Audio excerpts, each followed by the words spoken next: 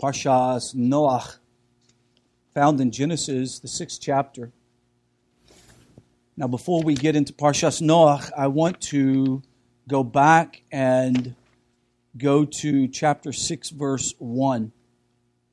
We're going to give a brief overview of Noach and the circumstance in which he lived. The title of today's class from Bereshit, Genesis, the 6th chapter, is How Noach Saved the World.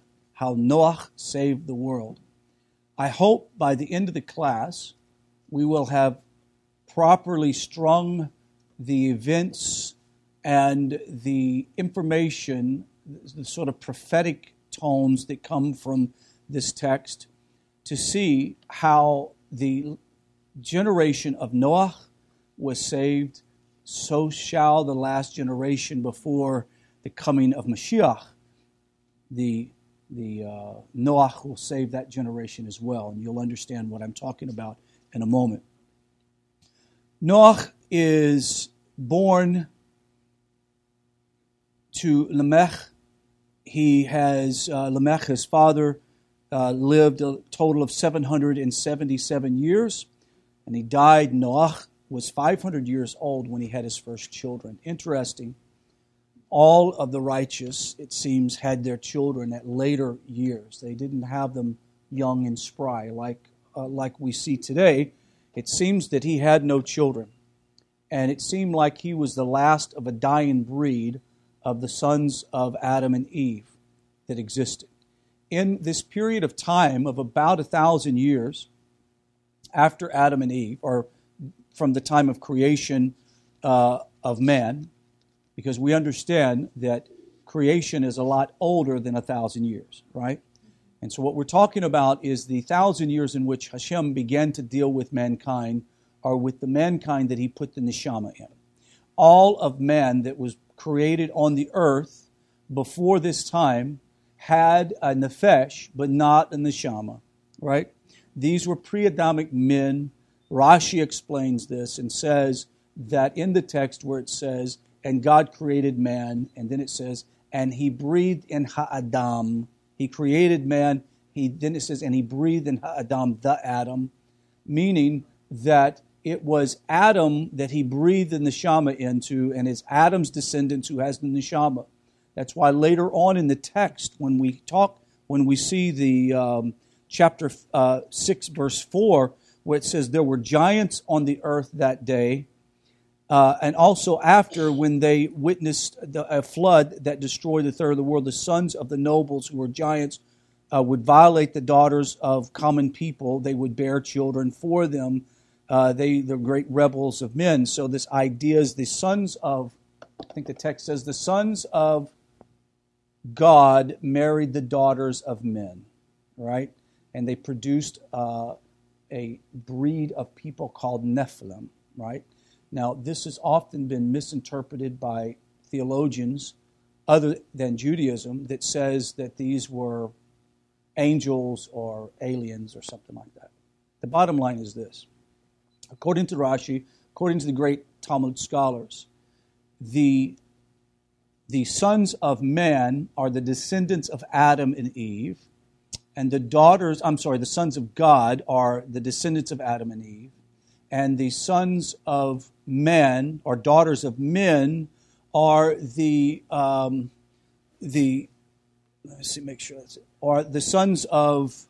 daughters of men are the descendants of pre-Adamic men. Y'all following? The pre-Adamic men and women were people that had a nefesh. They had a soul like an animal, but they didn't have a neshama, a soul like a divine essence or divine spark. Okay? This is messed up, so be patient, guys. I'm going to restart this again. I'm sorry. So the idea is that when Noah was alive, his grandparents and great-grandparents knew Adam and Eve. You understand? Because Adam and Eve lived for so long. So this idea is that Adam and Eve lived for these generations, this is why the oral tradition from Adam and Eve was so readily known and so well known to Naoch when he was alive. Except that it appears that Naoch is going to be the last of a righteous breed of people in the earth. It almost seemed as if all evil and wickedness in the earth or in the world was getting ready to take over, and that was going to be it. And so Hashem seeing this, it says in chapter 6, and then when men began to multiply upon the face of the earth, and the daughters were born to them, the sons of nobility violated the daughters of common people. If you'll read in that text in the Chumash, can you read for me? Somebody read that chapter, verse 1 and 2. 6, 1 and 2. Mm-hmm. And it came to pass, when man began to increase upon the face of the earth, and daughters were born to them, the sons of the rulers saw that the daughters of man were good, and they took themselves wives from whomever they chose. Okay. Then God says in chapter 3 that his spirit will not remain in conflict over this deal. He's just not going to deal with these people anymore. They had become so wicked that these sort of mixed breed of people to possibly, theoretically, could have been also mixed breed between man and animal. The reason why is the Midrashic statements say that the animals were breeding amongst themselves, crossbreeding, cross species. And so it was just time to deal the whole thing a fatal blow. God saw that man's wickedness on earth, verse 5, was increasing, and every thought which came from his heart, although the day was purely evil, meaning that man's thought was increasingly wicked. It wasn't getting any better. God, consoled by the fact that he had made man, he felt like he had regretted it. And at some point, the Midrashic literature says, and Talmudic literature says, that God was so thankful that he didn't create man in heaven. Was glad he didn't. Why? Because the angels would have rebelled against Hashem because of the very fact that they were all already perplexed as to why he would create man anyway on the earth, much less create them and put them, in heaven. That would have been just a disaster. So it says in verse 7, God said that I will wash away man whom I've created on the face of the earth, man as well as cattle, creeping things, birds of the sky, for I have reckoned what I'll do with this and what I've made. I will fix this once and all. But Naoch found favor in the eyes of God. The name of Naoch can be translated serenity. At some level, Noah was probably a very, very peaceful, serendipitous type of individual in a very nasty, terrible world. He's called a righteous man in chapter 6, verse 9. Someone read that for me. Would you read that for me, Val? These are the offspring of Noah. Noah was a righteous man, perfect in his generation. Noah walked with God. Noah had begotten 3 sons, Shem, Ham, and Japheth. Okay. So, Noah is called a righteous man of his generation. Now, if you guys did your study in this week, you're going to realize that there is some commentary that is not very flattering of Noah. Why do you think it's not very flattering? Well, one of the reasons, Rashi says, that Noah, if he lived in the time of Abraham, he wouldn't have been called a righteous man. Rashi also states that Noah did not have emunah like he should have, and he refers to some issues, and we'll talk about them in a moment. At this moment of Noah's life, he's 500 years old. He has 3 sons. He only begins to have children when he starts building the ark. Something very big is getting ready to happen. God seemed to have preserved the next generation, the final generation that will enter into the new land and into the new world by his sons, by not allowing Noah to have sons earlier. The concern would be if he would have had sons earlier, they would have been caught up in all of the sin of that generation. So he preserves the next generation, and we know that Shem is our progenitor. He's the one who has given us the oral Torah. He's the one that we stand so grateful to now as we begin to study. For those people from the nations understand that Shem is the very one that gave the oral Torah to Abraham.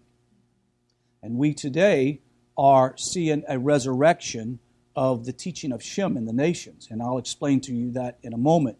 He's called righteous. What makes Naoch righteous in his generation? Well, he was from his father's descendants, or from his father's fathers, and they were righteous men. And these men carried about in themselves the knowledge of Hashem, the knowledge of the Torah that was given to Adam. But it says that Noach's three sons, Shem, Ham, and Yefes, were born, and it says the earth became depraved and more idolatrous at this time.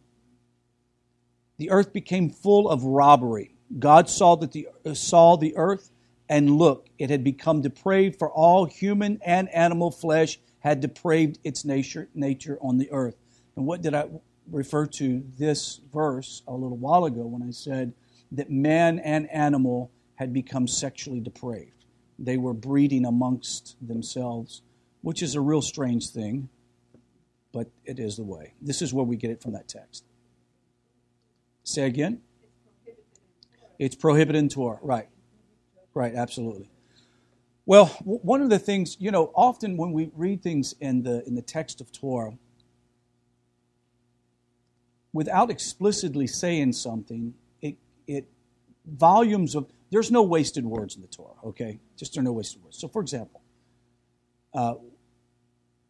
it is obvious that the human beings have the capability of talking to dead people, right? Regardless of what you personally believe, you might be a skeptic. Doesn't matter, because Hashem says not to talk to dead people, then it's obvious you can talk to dead people, right? If he says not to intermix species, don't do it, because you can do that and there could be disastrous results. Idea of breeding a donkey and a horse makes a mule which cannot procreate itself. Right? It's an amazing thing. You can do it. It shouldn't be done. Verse 13, can you read for me, Val? God said to Noah, "The end of all flesh has come before me, for the earth is filled with robbery through them. And behold, I'm about to destroy them from the earth. Make for yourself an ark of gopher wood. Make the ark with compartments and cover it inside and out with pitch. This is how you should make it. 300 cubits the length of the ark, 50 cubits its width, and 30 cubits its height. A window shall you make for the ark, and to a cubit finish it from above. Put the entrance of the ark in its side. Make it with bottom, second, and third decks. And as for me, behold, I am about to bring the floodwaters upon the earth to destroy all flesh, in which there is a breath of life from under the heavens. Everything that is in the earth shall expire. But I will establish my covenant with you, and you shall enter the ark, you, your sons, your wife, and your sons' wives with you. And from all that lives, of all flesh, 2 of each shall you bring into the ark to keep alive with you. They shall be male and female. From each bird according to its kind, and from each animal according to its kind, and from each thing that creeps on the ground according to its kind, 2 of each shall come to you to keep alive. And as for you, to take yourself of every food that is eaten, and gather it into yourself, so that it shall be as food for you and for them. Noah did according to everything God commanded him, so he did. Okay. This ark, how long is it? Approximately 450 feet long, maybe? 100 feet wide. We really don't know if it's a box, if it's ship-looking, but more than likely a box shape. The reason why they say that is that if it was built on the refinement of a ship, because of its wood, it had probably fallen apart. It doesn't matter to me. It was just big. The problem is, though, how can you put all the animals of the world in the ark? Of each kind. But even at that.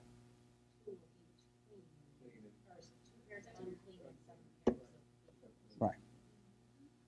So, 2 of clean of each kind, right? So which meant that, 2 of the unclean. Yeah. And 7 the clean. 7 the clean.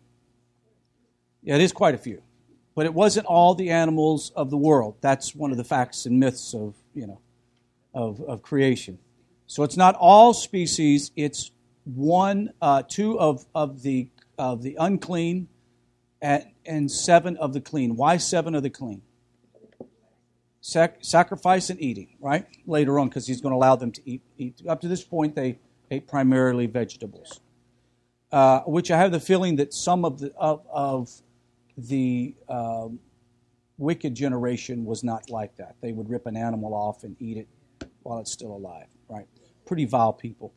So he makes this ark. Now the question is this: why did God have Naoch build an ark? Was it to save the world? Why build an ark? Couldn't he have just told him to go to a high mountain and just wait there, camp out? He could have. He could have saved them anyway he wanted to, really. But why the ark? Why 120 years? Well, we see, do what? Give them time to repent. The idea of the ark wasn't to save the whole world, because obviously the whole world couldn't get on the ark, nor could all the animals get on the ark. The idea of building the ark for 120 years is that while Noah built the ark, people would see him building the ark, and they would ask the question, why are you building the ark? And he would say, a great flood would come. Now, by the way, the ark, tava, is interesting word because it is a word that has its root in the word. All right? It's not like the ark that you see, the Ark of the Covenant. It's actually the same word used for Noah's ark that Moses was put in. They built him a little ark. Same word that was used here. Its root is word. Later on, we're going to kind of understand that the sages say that it was, in reality, through Noach's prayer and devotion to the study of Torah, meaning the study of the Torah of Adam that came down to him, was what helped sustain him for that 120 years of building the ark, knowing that at this point it looks like it's only he and his sons and future daughter-in-laws will be the only ones that will ever get on this ark. That's pretty daunting, to realize you are the odd man out. Now, can you imagine living in a wicked, perverse society in which you are the only one serving Hashem? I mean, some chuckle because you feel that way sometimes. Depends on where you live, because sometimes you feel that way. You go to the mall, you go to the store, and you look around you and you look at the perverse level of our generation, and it's disturbing. But you're really the odd person in. You're the odd person in. Very, very good point. Right. But, however, we are ger. And the reason why that we're ger, we're strangers in a strange land. We do not belong here. Okay?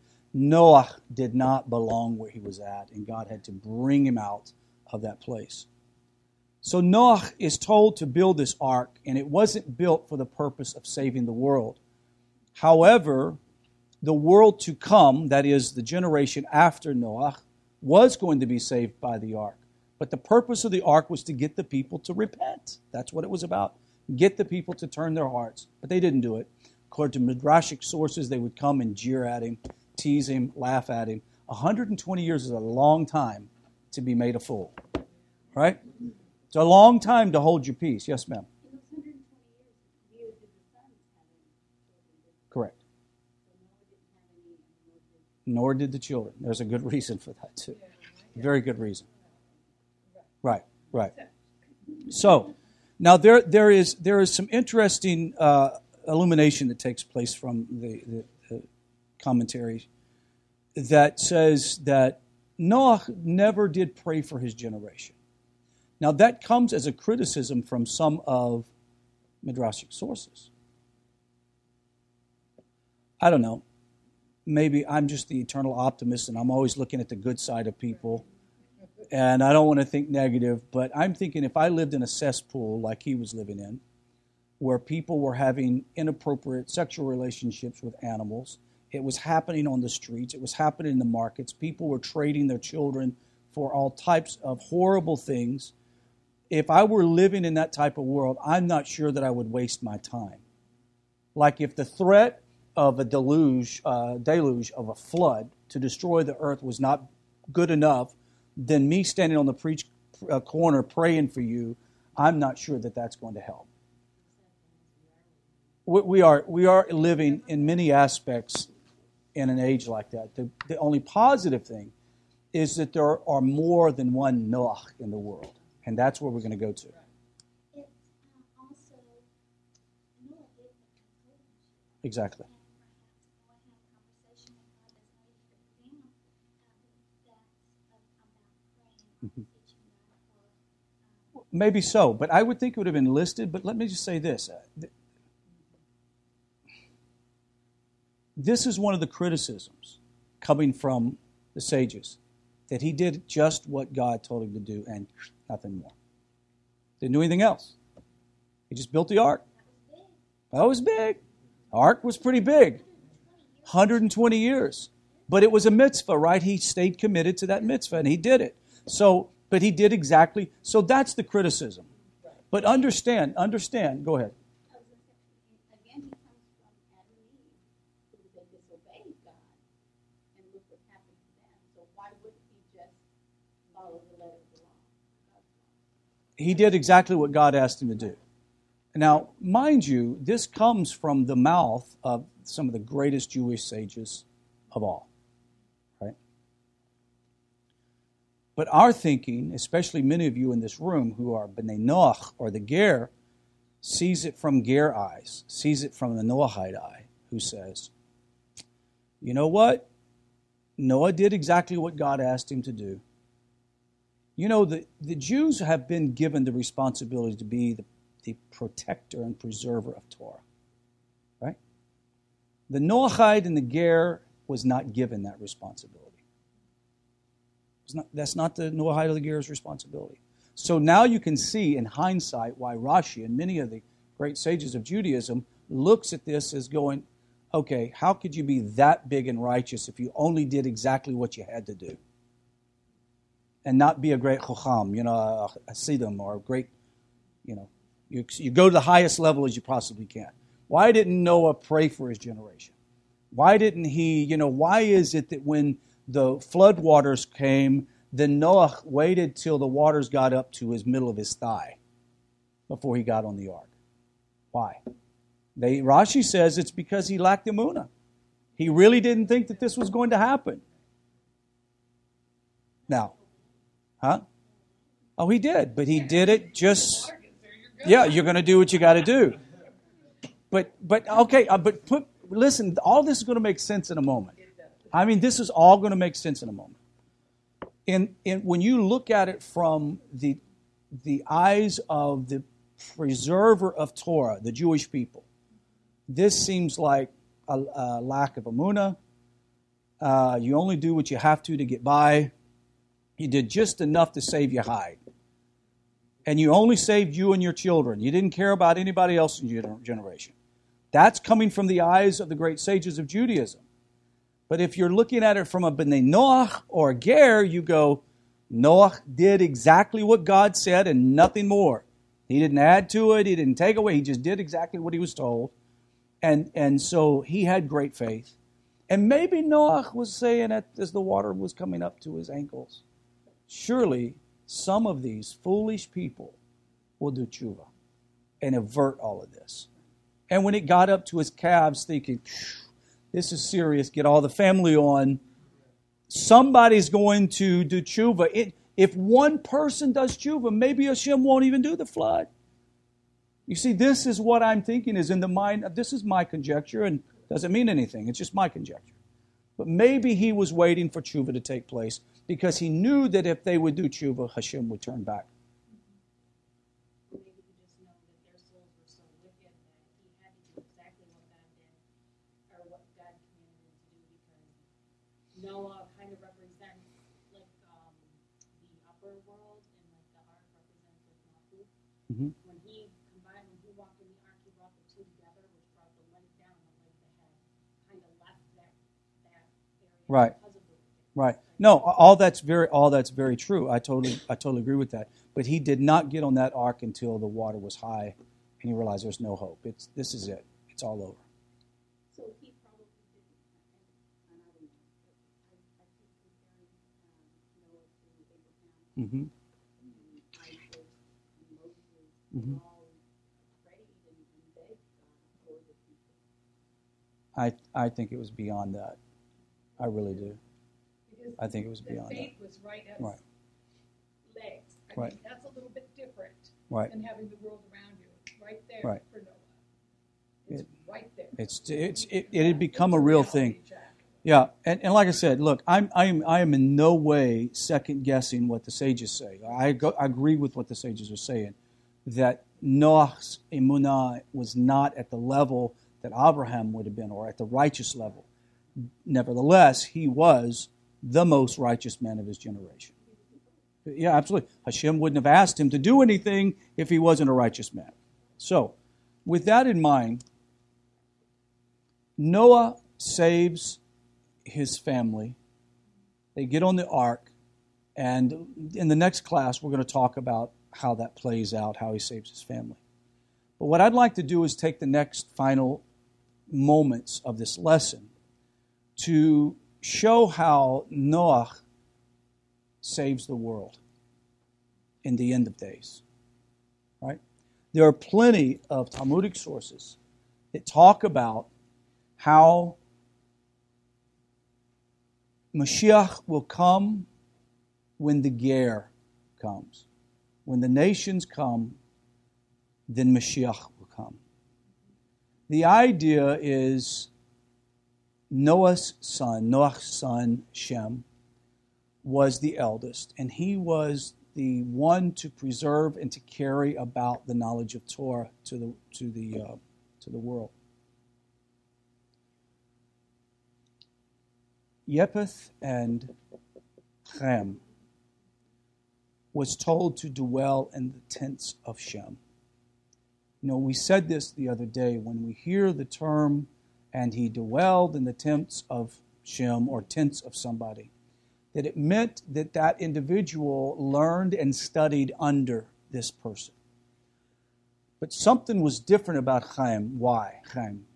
What was different about him, as you would say in the English? His generation was cursed, right? Why were they cursed? Later on we'll find out. No. Right, but what did they do? Somebody covered the nakedness of Noach, right? Sexual perversion. So they were cursed, but tshuva was given to them in the curse. He said, you shall serve in the tent of Shem. But they refused. They didn't serve. They later became the wicked Canaanites, who were perverts, who were idolaters, right? So the idea is God never judges a people without giving them an opportunity to do tshuva. Never. Never. No one is without an excuse, and he gave the descendants of Ham that opportunity, that if they would dwell or serve in the house or in the tents of Shem, they would have surely turned out to be a righteous generation, just like the descendants of Noah did, or Shem's descendants. Later on, we understand that Shem becomes Melchizedek, as some people would say in English. He's the one who teaches Abraham and Yaakov Torah, teaches them the oral Torah that came from Adam. Now, one would say, well, how could that possibly be? When you start looking and seeing how long these people lived, you go, well, that makes sense now. Okay, because we're thinking still in the concept of 120 years max, but these guys are living 600, 800 years. So the idea is that Noach saved his generation. He saved the world. Well, you think, well, how does Noach save the world? They were all destroyed. They were all destroyed. Remember, in the eyes of Hashem, if one is not living righteously, they're dead. Right? He says, those who repent shall live, and those who do not repent will die or be dead. He says, I have no desire to punish the dead or the wicked. Well, that's like beating a dead horse. The wicked are dead. So if you walk according to Torah, you're alive. If you don't, you are dead.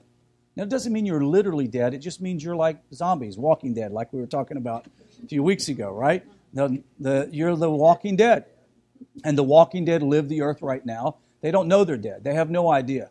They think they're alive because their Yetzer Hara is so alive and excited. They just think they're alive. In reality, they're zombies. They're dead. And it's interesting because we used this parallel a long time ago that the walking dead today are still flesh eaters. They're consuming materialistic things, thinking that's going to keep them alive. So it doesn't work. So the idea is this. In the end of age, we understand that the Ger, or the B'nai Noach, the descendants of Noah, will come back to Torah. Doesn't mean that they will come and become the converts. Some of them may decide to convert. But there will be, in the end of age, a resurrection of morality and righteousness that comes from the teachings of Noah, which is from the teaching of Adam. And that in the end of age, what is going to bring about Mashiach is that the people of the nations will begin to divest themselves of their idolatry and take upon themselves the knowledge of God that comes from the Torah. And as they begin to do it, they are building themselves an ark. Word. It is through prayer and the study of Torah that the nations are doing it. They're coming from every tribe, every nationality. These people have started in Christianity and went from Hebrew to Christianity to Hebrew roots to Messianic. They leave Christianity, they leave Messianic teaching, and they're not knowing where they belong, and they realize that deep down inside of them, they feel like that they're a stranger. They don't belong where they're at. They don't know what they're supposed to. They're confused. And Hashem is drawing them out in the world of destruction that has taken place around them. And He's telling them to build an ark. This ark is not just a device to float you in. It is built by your prayer. It's built by your study of Torah. And then when people look at you and they go, I don't get it. Why are you doing all that? Why don't you just be happy like the rest of us and not be all perplexed about God and listening to God? And how long are you going to build on this word in your life? How long are you going to focus on the word? Don't you ever get tired of lectures? Don't you ever get tired of hearing about the Torah? For crying out loud. No, you don't. You never get tired of it. And you realize that this is the mitzvah God has called you to do. And you don't even understand. Think about this. Before Noah built the ark, was there a flood? No. They were living on a continent where there was no rain. Now think about this. You talk about emunah. You're talking about emunah where you're told to build an ark before. Listen, if you go read the text, he says to build an ark before he tells him that there's going to be a flood. So Noah's like, whatever, I'll do it. Starts chopping down trees. And think about it. He doesn't have forklifts, chainsaws. I mean, I don't know what he's using. Stone tools? He's biting it? I don't know what he's doing. So, right. That's why it took him 120 years to do it, right? So the idea is you, in this modern age, are like Noah. I'm talking about the Ger or the B'nai Noah. You're like modern-day Noahs.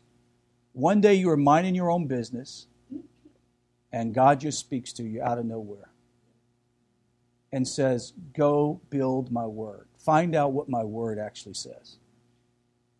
And you just start doing it. You don't know about the end of age. You don't know about what's going to happen. You've been told all kinds of things. You don't know what it's going to look like. You don't know if it's like the movie Left Behind or if it's like, planes crash and zombies with pimples all over their face and attack you. You don't know about all that. But all you know is one thing, that there is a God. There's one true God, and He has spoken to me to be preserved in His Word, in His Torah, in prayer. And as you begin to do it, you realize that you are like nobody else around you. You're like nobody. You feel like a stranger in a strange land. You feel very much like Abraham. That we'll learn this in Lech Lecha. You're going to realize you're just spending. You feel like you continue to do this mitzvah studying Torah. You know it's the right thing. You know it's the right thing to pray. You know it's right to connect yourself to the Jewish people, and everybody else around you think you're nuts.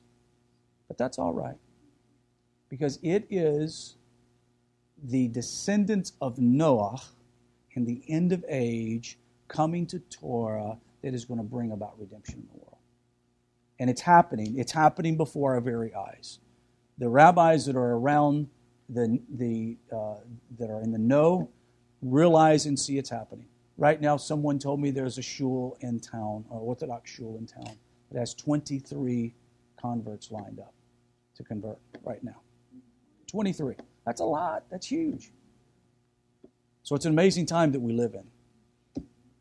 Rabbi Wolbe taught today at Torah. Okay. And out of the class, there were probably 13, half were converts.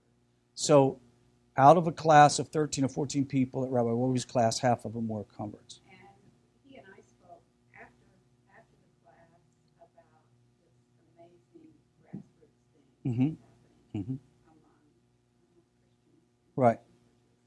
happening among Christians. Right. Right. This is redemption. We're seeing it before our very eyes, guys. Look, Rabbi David Katz made a statement which I'm still not sure I've wrapped my brain around. Of course, I have a hard time wrapping my brain around a lot of things he says. But he did say that he didn't think it's more than a year and a half before this thing wraps up, because things are moving so fast that he feels like that some pivotal event's going to take place, and it's going to cause all the people that are right on the edge. Now, I'm talking about you. I'm talking about other people that are right on the edge that kind of see you and go, a little weird, not for me, but I prefer being whatever I am, X, Y, Z. I'm even talking about those people within Reform tradition and conservative tradition that they see the goodness of Orthodoxy, they see the goodness of Torah, but just not me. Something's going to happen. They're going to go, I need to get on the bandwagon.